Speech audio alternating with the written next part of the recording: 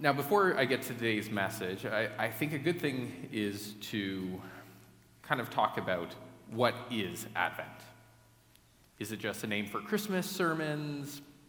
Is it a name for a chocolate once-a-day calendar? Yeah, where do we get the name Advent? It's actually a season of liturgical preparation, or a season in which the church, the global church, prepares for Christmas. It's one in which it's a time for contemplation on a series of themes. The word Advent itself comes from the Latin word adventus, which means coming or arrival. And used in this context, it's referring to Christ coming in three different ways. The first, his physical arrival or birth in the Nativity. Second, his arrival in our hearts as believers. And then thirdly, it's Christ's second coming. In the Advent season, and this Advent series, we'll be going through a series of themes and topics, which helps prepare us to remember the importance of the coming of Christ. And these themes will be hope, peace, joy, and love. Today, I will be teaching on the topic of hope. And, hope seems like a very fitting topic this time of year. It's seen by many to be the season of hope. You can look all around you, and there's different representations of hope, discussions of hope, songs about hope. You can even just look on the TV. Look at all the Christmas commercials which are coming out this time of year. The kindness hidden in people around us. A stranger doing a random act of kindness. Or what about going through a difficult time, and yet the warm Christmas with your family is the answer to your problems? Or what about a hope for a delicious Christmas feast? Or hope that you'll receive the perfect gift. Or your loved ones will find that you gave them the perfect gift. And what about the most recent Netflix or Hallmark movies? The cookie cutter plots always leaving you with a sense of hope that happily ever after is just one twist to fade away, whether it's amnesia, being stuck in a small town, or being confused for royalty. The fairy tale ending is inevitable. In the real world, we can hope and with expectation look to Christmas with the family. But does it live up to our expectations? Does life reflect the commercials and Christmas movies? After the big day comes, there's the post-Christmas drop in emotions. If you build up the day so big, if you build a holiday as the solution to your problems, how can it not disappoint? If we are expecting fairy tale endings to arise as a result of Christmas, or like the celebration of Christmas, our holidays, we'll be obviously disappointed as well.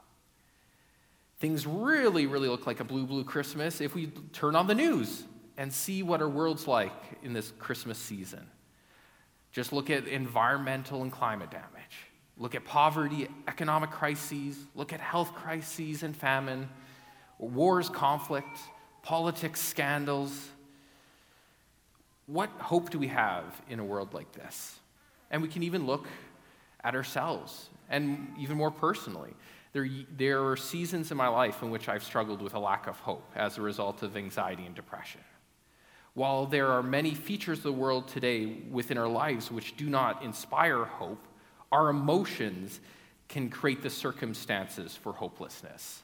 That even if I remember back to times in my life where the circumstances of my life were not hopeless, yet I still had the emotions of dread, fear, and hopelessness. It's difficult when the sense of dread, an expectation of bad outcomes or events being around the corner is not seemingly tied to what's happening around us. I know there are many here who relate to the difficulties of mental health challenges and emotions which do not line up with hope. How do we have hope when we are hopeless. In this environment of threats, fear, and uncertainty, what do you put your hope in? Is it society and progress? That we can make a change as a people? Or is it family and friends? Just if you have that loving community, everything's going to be all right. Or what about yourself? Your abilities, your attainment of power, your wealth, and the supposed security it brings? How about the right answer? Hope in Christ. If I were to hand out a multiple choice quiz, I think this Sunday school answer would be the most popular choice, whether it's reflected in our lives or not. Let's set that aside for now. But what do we mean by that answer, hope in Christ? What does it really mean? Both biblically, like how is hope represented in the Bible, but also practically, what does this hope look like applied in our lives? And this is the question that this teaching will focus on today. And in order to inform this and try to answer this question, I'll be reading a verse from the book of Isaiah. Isaiah 9, 6-7. For to us a child is born, to us a son is given, and the government shall be upon his shoulders. And his name shall be called Wonderful Counselor, Mighty God, Everlasting Father, Prince of Peace. Of the increase of his government and of peace there will be no end. On the throne of David and over his kingdom, to establish it and to uphold it with justice and with righteousness.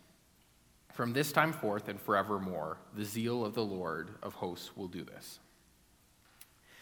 This verse is a prophecy in the Old Testament, in which God spoke through a prophet named Isaiah, over 7 centuries before the birth of the child in which this verse was prophesying about. And what does this verse say about the coming Christ, our Savior? Number 1, the birth would be a miracle. The Son of God, born as man, a child born whose name would be Wonderful Counselor, Mighty God, Everlasting Father, Prince of Peace. It would be a virgin birth in which the Son of God, part of the Holy Trinity, would become a man. Secondly, this would be a transformative, unstoppable effect. The prophecy says that the governments shall be on his shoulders. We see this also described later in the New Testament Gospels. Matthew 28:18. And Jesus came and said to them, all authority in heaven and on earth has been given to me. Jesus would not be constrained by the governments and powers of the day. He would follow the will of his Father, and no force would be able to stop it. Another feature that we see in this prophecy is that his birth is a gift. For to us a child is given, to us a son is given. Our Savior was given to us freely. These are really big things that were promised in this prophecy. A miraculous birth with a revolutionary impact will be given to Israel and humanity. This is transformative. And an important thing to look at is, what is the response to such a message? A good way at understanding both the response there was and the response today is to look at the context in which this prophecy was made. This verse was written over 700 years prior to the birth of Jesus, in a time in which Israel was in a state of disobedience. Over the many centuries and throughout the Old Testament, Israel had gone through generations and eras in which they drifted away from God and began to worship idols and do a variety of activities in which were disobedient to God. And as a result, Israel repetitively experienced punishments in which God allowed as a result of their disobedience, mostly in the form of other empires conquering them. And in this case, it would be the Assyrian Empire, a brutal and terrifying military empire which would terrorize the region for about 70 years. And during this difficult season of despair, this is then when God would provide the message of hope. Prophecy is closely tied to hope. We see in the Bible that prophecy was truths of what God was going to do and which Israel could believe in.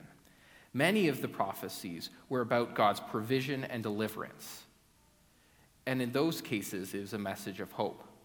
But Israel would often not listen to the messages in the time. And many of the prophets were actually killed for what they were saying.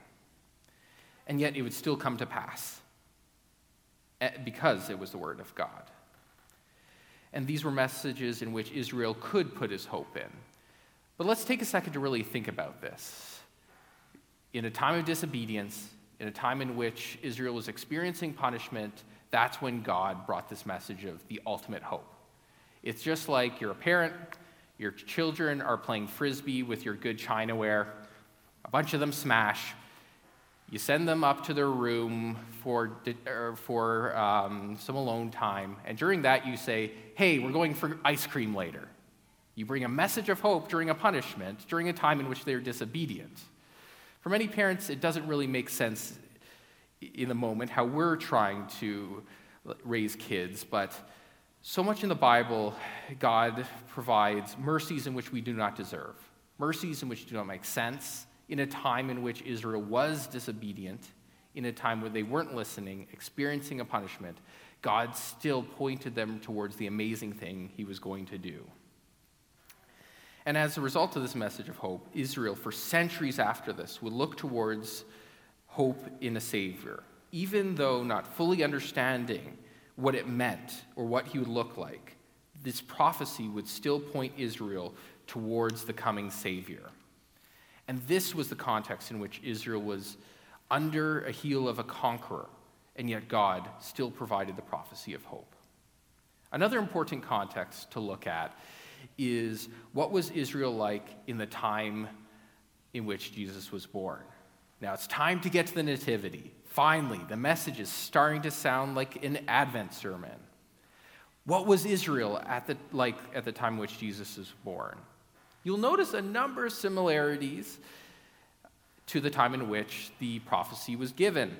Israel had continued its pattern of disobedience, drifting away from God, and as a result, God allowed Israel to be conquered. And in this time, it was the Roman Empire in which would conquer them. Additionally, they were led by an evil king, King Herod, who would go on to kill every young boy the age of Jesus because he saw the infant Jesus as a threat to him. Throughout the history of Israel, God delivered his people time and time again, and yet Israel continuously rebelled and was allowed to suffer deservingly as a result of their rebellion. Now this time, though, God's deliverance wouldn't come in the form of a political or military change. He was not just freeing them from a terrifying empire, but rather he was providing a solution to Israel and all of mankind's ultimate problem.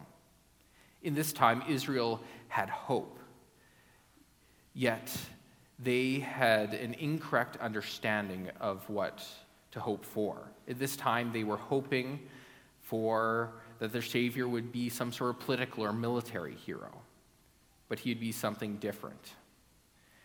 And even if they were wrong in what they were hoping for, it was still good to hope in God, despite the circumstances. They had hope of the deliverance in a time of perceived hopelessness, that God was giving them or would provide for them again. But what they didn't see in the time was it being the ultimate provision, him sending his son. And going back to the previous analogy of parenting, what's happening in this moment with Christ actually coming and his provision would be like your children throwing the plates around, smashing it, and then while they're going to the room for a timeout, you give them ice cream in that moment. It just doesn't make sense. In the moment of in our worldly sense, in this moment of disobedience, in the moment in which they're experiencing the punishment, you're still providing them the amazing gift. How undeserving we are, how incredible God's mercy is. It's so hard to fathom if we think of it in the worldly sense. It's good to hope not in our ability or our goodness, but rather in the faithfulness of God, the one who delivered his people time and time again. And when Israel and mankind as a whole was in a state of disobedience, he promised the solution to the separation between Israel or mankind and God. This is the message of hope in this season, that the truth in the prophecy is no longer an event in which is to come, but rather now has occurred with the birth, death, and resurrection of Christ. We can have hope in salvation, a gift from God through Christ his Son. We can have freedom from our punishment. Our Savior Jesus' power transcends all and even transcends the punishment we deserve. We can have permanent deliverance and peace. Now, how does this have an effect in our lives? Firstly, we can walk with confidence of our eternal position. We are saved from the punishment we deserve, that there's hope after our life. There's also hope in this life for God's transformative work in us, in our hearts and in our lives. Our God has a desire to refine us. Our God has a desire to change us, to draw us closer to him. That he has a desire for us to break away from our sinful habits and sinful patterns. And this can be a long process, and truthfully, one that never truly ends in this lifetime. But it is miraculous what he does. It's miraculous that the changes he can do in us, through the renewing in our mind and through the work of the Holy Spirit, that we can exude the fruits of the Spirit. Love, joy, peace, patience, kindness, generosity, faithfulness, gentleness, self-control. How impactful can these be in your lives, in your relationships, in your community? Furthermore, God is able to have a transformative impact in your material life, in your relationships, in your families, in your community, in your workplace. It is good to turn to God with these things. Rather than worrying about it, stewing about it, you can turn to the God who loves you, who has a desire to do amazing things through you and around you. God can heal you. God can provide for you. God can change hearts. God can repair relationships, and does. He does all these things. He desires for you to turn to him in these challenges. He can change your circumstances. But more importantly, he can change your heart and refine you through the circumstances and through the prayer with him. Now, while he can do all this, how does hope look for in our lives, worked out with us knowing all this? I can think back to a previous very difficult season in my life that, kind of thinking back and kind of the seasons after, I really learned a lot about hope. And it was a season in which I had just finished my master's. I thought I had a job lined up, and it fell apart, and it took forever to search for jobs post-school. I was extremely burnt out. I was having some health problems, and a family member very close to me passed away suddenly. It was a very difficult season. And in that season, I remember how kind of hope looked like holding on to the truth that God is good, knowing it, saying it out loud, even though in the moment I wasn't feeling it, extremely down, having feelings of hopelessness, yet tears running down my face, saying that God is good and holding on to it. But now looking back, seeing how God used that season, how he transformed me, he transformed my heart, changed the way I prayed, changed what I prayed for, grew me. I can see and know that God is good. Not only that, he changed the material circumstances as well. Out of nowhere, an incredible job came To me, not by my own work, but his incredible provision. He healed me from burnout. And in so many ways, I saw how he was faithful. And it changes the way I have hope now and look forward. That I've seen how God was faithful in this season. I see what God was doing in it, even in the moment when I didn't see it, even when the moment it didn't make sense back then. God was working, which makes it a lot easier to have a sense and a feeling of hope looking forward. I've seen how God has been faithful. I know he is doing good. I know he will do good. There's still times where, the emotions don't match what I know. There's still times in which hope might look by holding on and saying what is true, even though you might not feel in the moment. But with each season, each time I look back and am thankful for what God has done, it's a lot easier to look forward and to have hope for what he'll be doing. We can look at the Bible as well, look throughout it on how he was faithful when Israel and humanity was not. God was so merciful and so kind, providing us so much more than we deserve. It makes it a lot easier looking forward and knowing, God, you are good. I might not always see in the moment how it's going to turn out, but I know you have a good will. You're turning these things for my good. I might not see it now, but it's a lot easier when looking back how God has been faithful for you, how God has provided. God is able to change your circumstances. Reach out, rely on God, pray for things, have an expectation that he can change your communities, he can change your families, he can do a work where you think is hopeless. Turn to him, he is good.